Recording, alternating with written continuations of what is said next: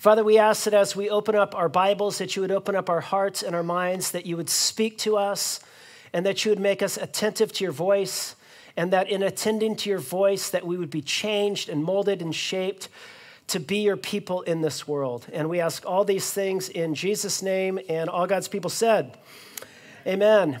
So if you're joining with us for the first time today, we've been in a series looking together at a letter that the Apostle Paul wrote to a church in the first century city of Colossae.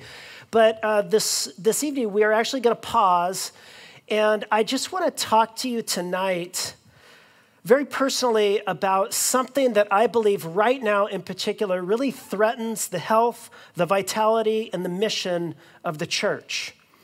And it is division and disunity. So over the last couple of weeks, I've had a number of conversations, and I've engaged with some podcasts, listening to pastoral voices from all over the nation. And it's interesting because everyone I've heard from, everyone I've talked to is saying the same thing. And this is from pastors in Kansas to California, from Arkansas to Oregon, from New York to New Mexico, that what they are saying is that more and more right now, we are in a season where churches all over our country are being divided, and they're experiencing disunity. And of course, it is almost cliche to say that we live in a very divided, a very disunified culture right now in America. And of course, there's all kinds of political divisions, and this is an election year, and then there's divisions regarding COVID-19 and the response and face masks, and there's divisions, of course, regarding racial inequalities and injustice and all of that. And the divisions that are at play in the culture have come to surface within churches all over this country. And it threatens to sabotage the mission that God has given to us. Now, of course, division, disunity, this is not a new issue for churches. This is one of the most common, most persistent, and most unyielding problems in churches. And it always has been. You know, divisions and quarreling. There's a classic story, a classic joke told about a man who was about ready to jump off a bridge to take his life, and another man runs up to him and says, "Don't do it." And the man replies, "But nobody loves me." And the other said, "Well, God loves you. Do you believe in God?" And he said, "Yes." He said, "Well, are you a Christian or a Jew?" And he said, "A Christian." And he said, "Really? Me too. Are you a Protestant or Catholic?" And he said, "Protestant." And he said, "Really? Me too. What franchise?" He said, "Baptist." He said, "Really? Me too. Northern Baptist or Southern Baptist?" He said, "Northern Baptist." He said, "Me too. Northern Conservative Baptist or Northern Liberal Baptist?" He said, "Northern Conservative Baptist." He said, "Me too." He said, "Northern Conservative Baptist, Great Lakes region or Northern Conservative Baptist, Eastern region?" And he said, "Northern Conservative Baptist, Great Lakes region." He said, "Me too." And he said, "Northern Conservative Baptist, Great Lakes region, Council of 1879 or Northern Conservative Baptist, Great Lakes region, Council of 1912. And he said, "Northern Conservative Baptist, Great Lakes region of 1912. And he said, "Die, heretic." And he threw him off the bridge. Now, if you've been around the church for a while, it's likely that you've heard that joke. It was originally written by a comedian whose name was Emo Phillips, and it was voted in an online survey as the best church joke of all time. And I think the reason why it works is because so many of us are familiar with petty and ridiculous divisions that crop up in the church over very, very petty stuff. You know, a recent survey on Twitter asked people to share about the most ridiculous church fights they'd seen. And one included an argument over the right length of the worship pastor's beard, which, just for the record, I think the right length is the length of Ryan Wiley's beard. Woo! Yeah. It for sure is the best. There was another fight over whether to install dividers in the women's restroom, which I just wanted to ask, is that even a question? Just spend the money and get the dividers in there. Why would you even question it?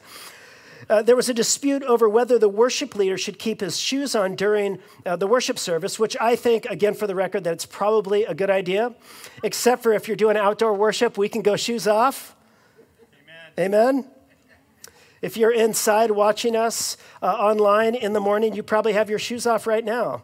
There was one more that was a debate over whether to allow deviled eggs at potlucks. Seriously. Now, of course, Christians don't fight over only petty and superficial stuff. There's more serious issues regarding theology and philosophy and cultural and social issues, and of course, politics as well. And the church has done this for ages. You know, it was in 1054 that the first major schism in the church occurred between the Eastern and the Western church.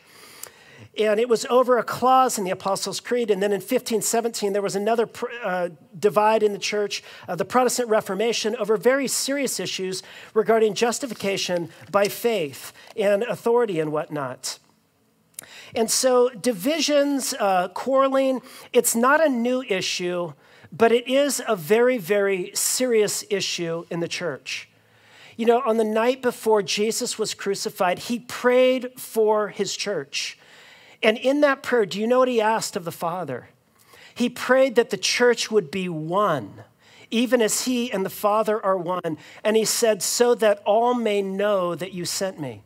In other words, the mission of the church, the witness of the church, is connected to our ability to get along together as a unified body. Or as Jesus said, all people will know that we are his disciples, not by how we vote, not by our precise theology, not by the bumper stickers on our car. All people will know that we are disciples by how we love one another. In other words, our ability to love each other and to stay unified in the midst of this very, very divided, divisive, vitriolic season right now is dependent upon our ability to love each other and to come together. And if we don't do that, we can sabotage the mission that God has given to us as a church. And so tonight, I just want to spend a few minutes attending together to our unity as a church family. And I want to do that by sharing with you a text from 1 Corinthians chapter 1, verse 10 through 17. And here the Apostle Paul is calling the church in Corinth into unity. Now, it's apparent here that this is not just a problem that the church has today. It's not just a problem the church has had historically. Here we discover that even the very early church was having divisions and problems and quarrelings and fights. And so Paul says in verse 10, he says, I appeal to you, brothers, by the name of our Lord Jesus Christ, that all of you agree and that there be no divisions among you, but that you be united together in the same mind and the same judgment. For, he says, it's been reported to me by Chloe's people that there is quarreling among you, my brothers. Apparently, the Apostle Paul had a little emissary from the church come and visit him, some of Chloe's people, and Chloe's people gave him an earful about all of the bickering and the quarreling and the fighting and the divisions that were happening in the church. And so Paul writes this letter to address their divisions and to call them and us to unity. And I want you to hear what he says in this call to unity. He says, I appeal to you, brothers and sisters, that you all agree and that there be no divisions among you, but that you be united in the same mind and in the same judgment. And so here is the call for us into unity. Be of the same mind, be of the same judgment, be in unity together. But friends, what exactly does that even mean? Because here he is calling us to all agree and be of the same mind. But isn't the real problem that a lot of us just don't agree and that we're not of the same mind? I mean, there's all kinds of disagreements among us. You know, of course, there's political disagreements among you. Some of you are on the right and some are on the left. Some intend to vote for the incumbent in the next election, and some of you would never do that in your lifetime. There's, of course, social differences among us, and there's cultural differences among us, and there's ethical differences among us, and there's differences theologically among us, you know. Some of us maybe might be a young earth creationist, and some might be an intelligent designer, and others, you know, believe in theistic evolution, and there's all kinds of divisions among us, and these threaten to undo and divide the church. And so what exactly does Paul mean when he calls a church to agree and be of the same mind together? What do we mean when we're talking about unity? Well, let's first talk about what Paul doesn't mean. First, unity doesn't mean uniformity. And so, for example, throughout this letter that he writes to the church in Corinth, Paul addresses a number of issues. And one of the issues he addresses is a division in the church over whether or not, trust me, this is going to be an issue that none of you struggle with, but they were struggling with whether or not they should eat meat that had been offered to idols. Now, again, that's not an ethical issue that's live for us, but it was a live issue in the first century. They had these idol temples, and you would go and sacrifice an animal to the gods, and then they would burn some of it and offer it as an offering, and then the meat from that temple would oftentimes go and be sold in the marketplace. And so some Christians said, look, if this was offered to an idol, I can't eat it. It's idol meat. And others said, no, it's no big deal. Idols aren't a real thing, and we can eat it. And it's interesting, Paul doesn't call them to agree with each other.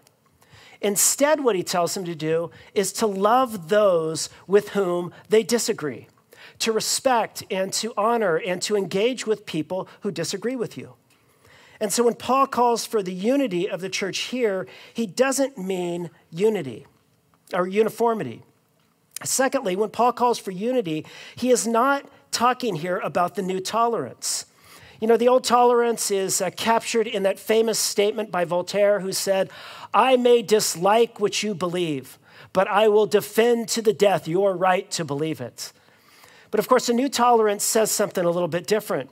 It says, look, if you don't like and affirm what I believe, then I'm going to cancel you, and I'm going to opt out, and I'm not going to like you. I demand that you agree with me and my lifestyle and my opinions and to affirm me. But it's interesting because throughout this letter, Paul doesn't simply affirm everything the church believes and does. Instead, throughout this letter, he is confronting the church and he is challenging them. And so certainly there is a space in the life of a church for confronting one another and challenging one another. And so unity doesn't mean the new tolerance.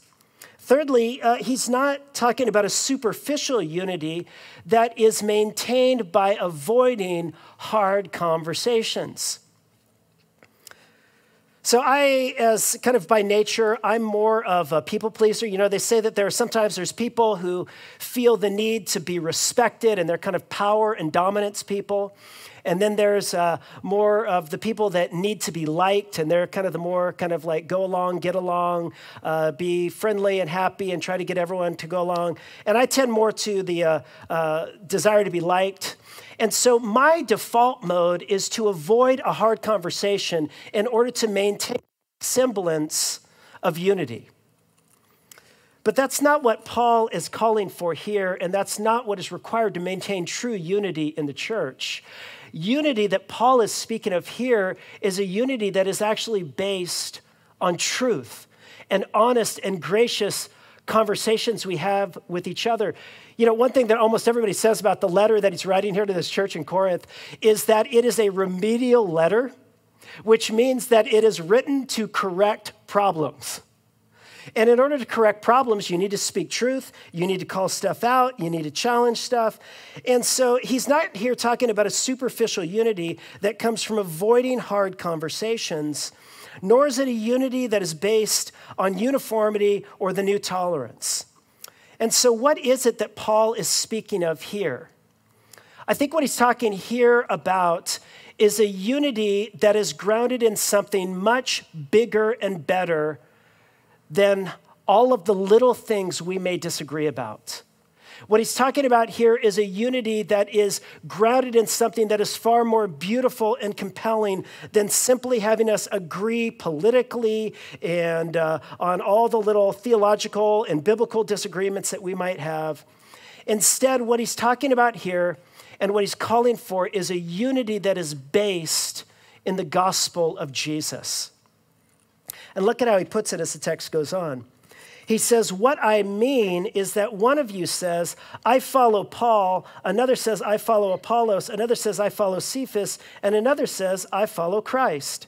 There's always got to be one uber spiritual person in the group who says, I don't follow those human leaders, I just follow Jesus, but sort of does it in a little bit of self-righteous-y sort of way. Now, there's an interesting background thing that's happening here. So in the city of Corinth, there were these sophists that were these rhetoricians that filled the city. And they were very, very popular, and they would gain followings, and oftentimes they would attract disciples who would come to them and learn from them. And so you had these great orators who could turn a phrase and who were witty and who were compelling, and they would gather these different crowds of people. And then there would be this competition going on in the city kind of about whose orator is better than the other orator. And if you attached yourself, let's say, to Rufus, and there was Titus over there, you would start, these little cheers that would say something like, Rufus, Rufus, he's our man. If he can't do it, nobody can, and Titus would, and his followers would say, no, Rufus is bad. Titus is better. He's a more eloquent, better speaker. And they would attach themselves to these different speakers. And what happened is Paul and other Christian preachers like a guy named Apollos come into the city of Corinth, and they mistakenly think that these preachers are more like sophists, these orators. And they would attach themselves to either Paul or Apollos, and they would start to divide the church based upon the celebrity personalities that they liked best. Does that sound anything like what happens in the church today? They would attach themselves to political voices and then divide themselves based upon, whose voice was stronger and saying better things than somebody else. And it was dividing the church. And Paul says, look, why are you doing that? And essentially what he says, don't you know that what unifies you together is much stronger and powerful than all of the personalities that are dividing you? And he might say to us, don't you know, Christ Church, that what unifies us together is so much bigger and more beautiful than our opinions about COVID-19 and whether or not we should wear masks and how often and where and the government response and whether we like it or not and what the church should do and what the leaders should do. And we've all got opinions about this stuff. And many of us, we have different opinions about the racial issues and what contributes to racial injustice in our world today and racial inequalities and if racism is a thing and how big of a thing, and we've got debates and we've got opinions and we've got voices that we listen to on our news feed and in social media that speak to us about these issues, and we attach ourselves like they did in the first century. They attach themselves to different orders, and we're divided together. But Paul says, don't you know that what unites you together is so much stronger than anything that might divide you? Amen. And what unites us together is the gospel of Jesus. And what the gospel reveals to you and me is at least two things that unite us together. Number one, we are united together in our need for the gospel. We're united together in the fact that all of us are weak and needy people. Paul puts it like this, verse 26. He says, consider your calling, brothers and sisters. I love this. Consider your calling. Think about this. Look around. He says, not many of you were wise according to worldly standards.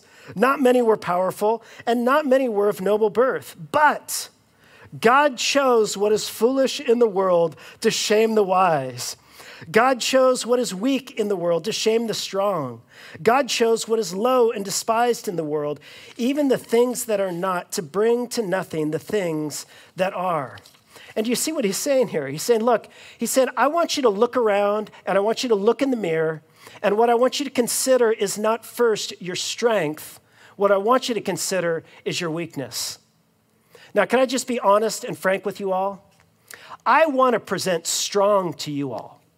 I want you all to think that I'm articulate and smart and brilliant and a great preacher and a great leader who makes the right decisions and is leading the church in the right direction and who's an awesome dad and an awesome husband and who prays in a model way and fasts and seeks God and gives away all of my money and my resources in a way that just is a model for the whole church. I want to present strong. I want to be viewed as just a strong, awesome leader. But the honest truth is that I am not primarily a strong person, but I am a weak person. I have so many weaknesses. I have intellectual weaknesses. I don't know nearly enough about the Bible or theology or history or politics or philosophy or human psychology or sociology or the dynamics around the virus that causes COVID-19 and how it spreads and exactly how dangerous it really is. I don't have enough intellect to have pure judgment on all the matters that have to deal with racial justice issues in our country and all the historical factors and social factors and economic factors that kind of lead. Like I am weak intellectually. And I'm weak socially. Oftentimes I talk too loud and I talk too much and I don't listen well. And I have spiritual weaknesses. I don't fast and pray and practice the spiritual disciplines nearly like I should. And my own story contains embarrassing and shameful moral failures and weaknesses. And I'm not always the parent or husband or neighbor that I know I should be. And I can be defensive and insecure. And I know I'm not alone, am I? All of us want to present strength. But the God-honest truth is that all of us are full of weakness and brokenness and all kinds of stuff that if we really dig beneath the surface of the life you present to others and we saw what was deep down in the crevices of your heart and in those hidden away pockets of your soul and what you've done when nobody else was looking, you would be a broken down mess. But here's the good news. We are all united together in that. And so when we engage together in areas of disagreement, one thing we can perfectly recognize together is that all of us are united in our weakness and our need before Jesus. And that would cultivate incredible compassion towards one another and mercy and grace and love. But we're not just united in our need for the gospel because of our weakness. We are also united together in that we have been recipients of the gospel. Or put it like this, though we are weak, we have been recipients of the strength and the power of God manifest in Jesus Christ. Paul puts it like this. He says, Jesus is the source of your life. God made him our wisdom and our righteousness and our sanctification and our redemption. Therefore, as it is written, let the one who boasts, don't boast in your political ideology or of all of the ways in which you figured out everything about COVID-19. Don't boast about your theological or your biblical acumen. Boast in this. Boast in God's strength manifest in Jesus Christ and his cross and resurrection on your behalf. And a church that recognizes its need, that we are more sinful than we could ever imagine, but in Jesus Christ, we have been the recipients of extravagant, passionate, unmitigated, unmerited, unreserved love in the cross. A church that rallies around that and focuses on that, like that is the source, that is the basis of our unity. And so what Paul is calling us to do in this text, he's saying, look, I know the culture's divided.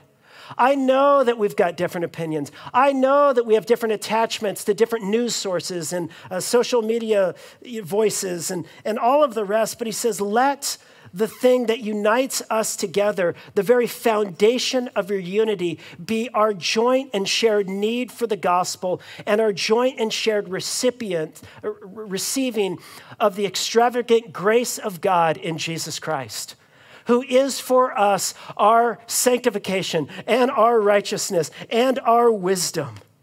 Let us be a people that boast primarily, first and foremost, in Jesus Christ. And it is his extravagant love for us. But now let me just say one more thing. So we've seen Paul, he calls us to unity, and we've explored a little bit about what kind of unity the church is called into. But I want you to see as we close that this is not simply a unity that we are called to accept at an idea level, but this is a unity we are invited to practice in our life together. It's interesting as you get a little bit further into Paul's letter to this church in Corinth that's so divided, and they're divided because of their envy, their bitterness, their jealousies, their arrogance, their fighting with each other, and all of that. Paul's letter reaches a climax, as it were, in 1 Corinthians 13. And it's known around a lot of circles as the love chapter. Even if you're not familiar with Christianity or the Bible, you've probably heard this beautiful poem of love read at weddings. But what's interesting is that 1 Corinthians 13 was not written first for a lovely wedding on a nice sunny afternoon. It was written first and foremost for a divisive church, to call them into the practice of unity through the discipline and the habit of love. And he says this: the kind of love that will maintain the unity of this church family is patient and kind. It's patient and it's kind. You know, the kind of love that is patient is a love that is around people that require patience. Anybody here have people in your life that require patience? Sometimes you'd like, anybody here ever look in the mirror at somebody who requires patience? Love is patient, and love is kind. Love speaks kind words. It thinks kind thoughts. It doesn't jump to the worst conclusions about people and build the worst narratives and assumptions about people. Love is kind. And love, it does not envy or boast. It is not braggadocious and competitive. It is not arrogant or rude. It does not send rude tweets or rude emails or rude texts. This kind of love actually engages in gracious conversations. It is not irritable or resentful. Anybody here ever felt irritable? Anybody here felt irritable even tonight in the warmth of this weather? Or right now in the morning because you didn't get enough sleep last night or you didn't sleep well enough? Or have people around you that you find irritable? It does not rejoice at wrongdoing, but rejoices with the truth. And then he closes with this. He said, love bears all things. Love believes all things. Love hopes all things. And love endures all things. Love never fails.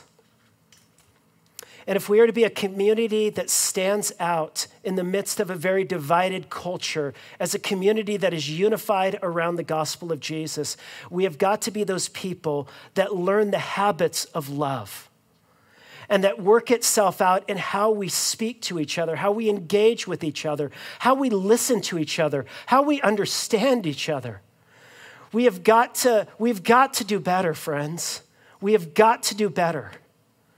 You know, as I look at the mission that God has given to us as a church, God has given us a mission to bear witness to his strong and compelling love in our life together and in our words and in our deeds here in Sierra Madre and throughout the San Gabriel Valley and throughout LA County. This is the work God has given us to do. And it is way too important to be sabotaged by disunity and by quarreling and by divisions over things that have no business dividing us when we should be united in Jesus Christ. But I can just imagine, I just imagine us, Christ Church, being this community that is patient and kind, a community where we are surrounded by not a homogeneous lot. We're not simply surrounded by people who think like us and look like us and vote like us, but we are surrounded by a community of people who process life differently and who vote differently and who've had a different story than you and different experience from you. But because we come together in Jesus Christ, we help each other. We help each other grow. We sharpen off, or we smooth off the rough edges that we find in each other. And we move towards each other with grace and love and truth. And because of our relationships, we are actually in the midst of this uncivil, divided world to stand out, as Jesus says, a witness to the gospel. That all people know that we are his disciples by how we love one another. And the only power, the only strength that I know of to be that kind of community is to be people who regularly and habitually continually go back before the face of God, confessing with frankness and honesty before his face, God, have mercy on me. I'm a sinner. But God, thank you that you, through Jesus Christ, have come after me, and you have conquered my heart, and you have borne my shame, and you have removed my guilt, and you have taken in yourself all of the judgment that I deserve so that I can be released and freed, and so that I can be a recipient of your grace. God, continue to help me extend that grace with honesty and truth toward each other for the rest of my life. Let's pray together. Our great God and Father, we come to you now, and we confess to you, O Lord, that there is so much in our hearts and lives out of our old nature that keeps surfacing and causes us to move toward each other in ways that hurt, in ways that create pain, in ways that cause division, and we have not moved properly towards each other with grace and truth and love. Fill us, O God, with the power of your Holy Spirit, that we might experience in a more profound way your extravagant love, and then make us conduits of that love in our relationships with each other, so that you might be glorified, and so that the world might know that we are your disciples. Amen.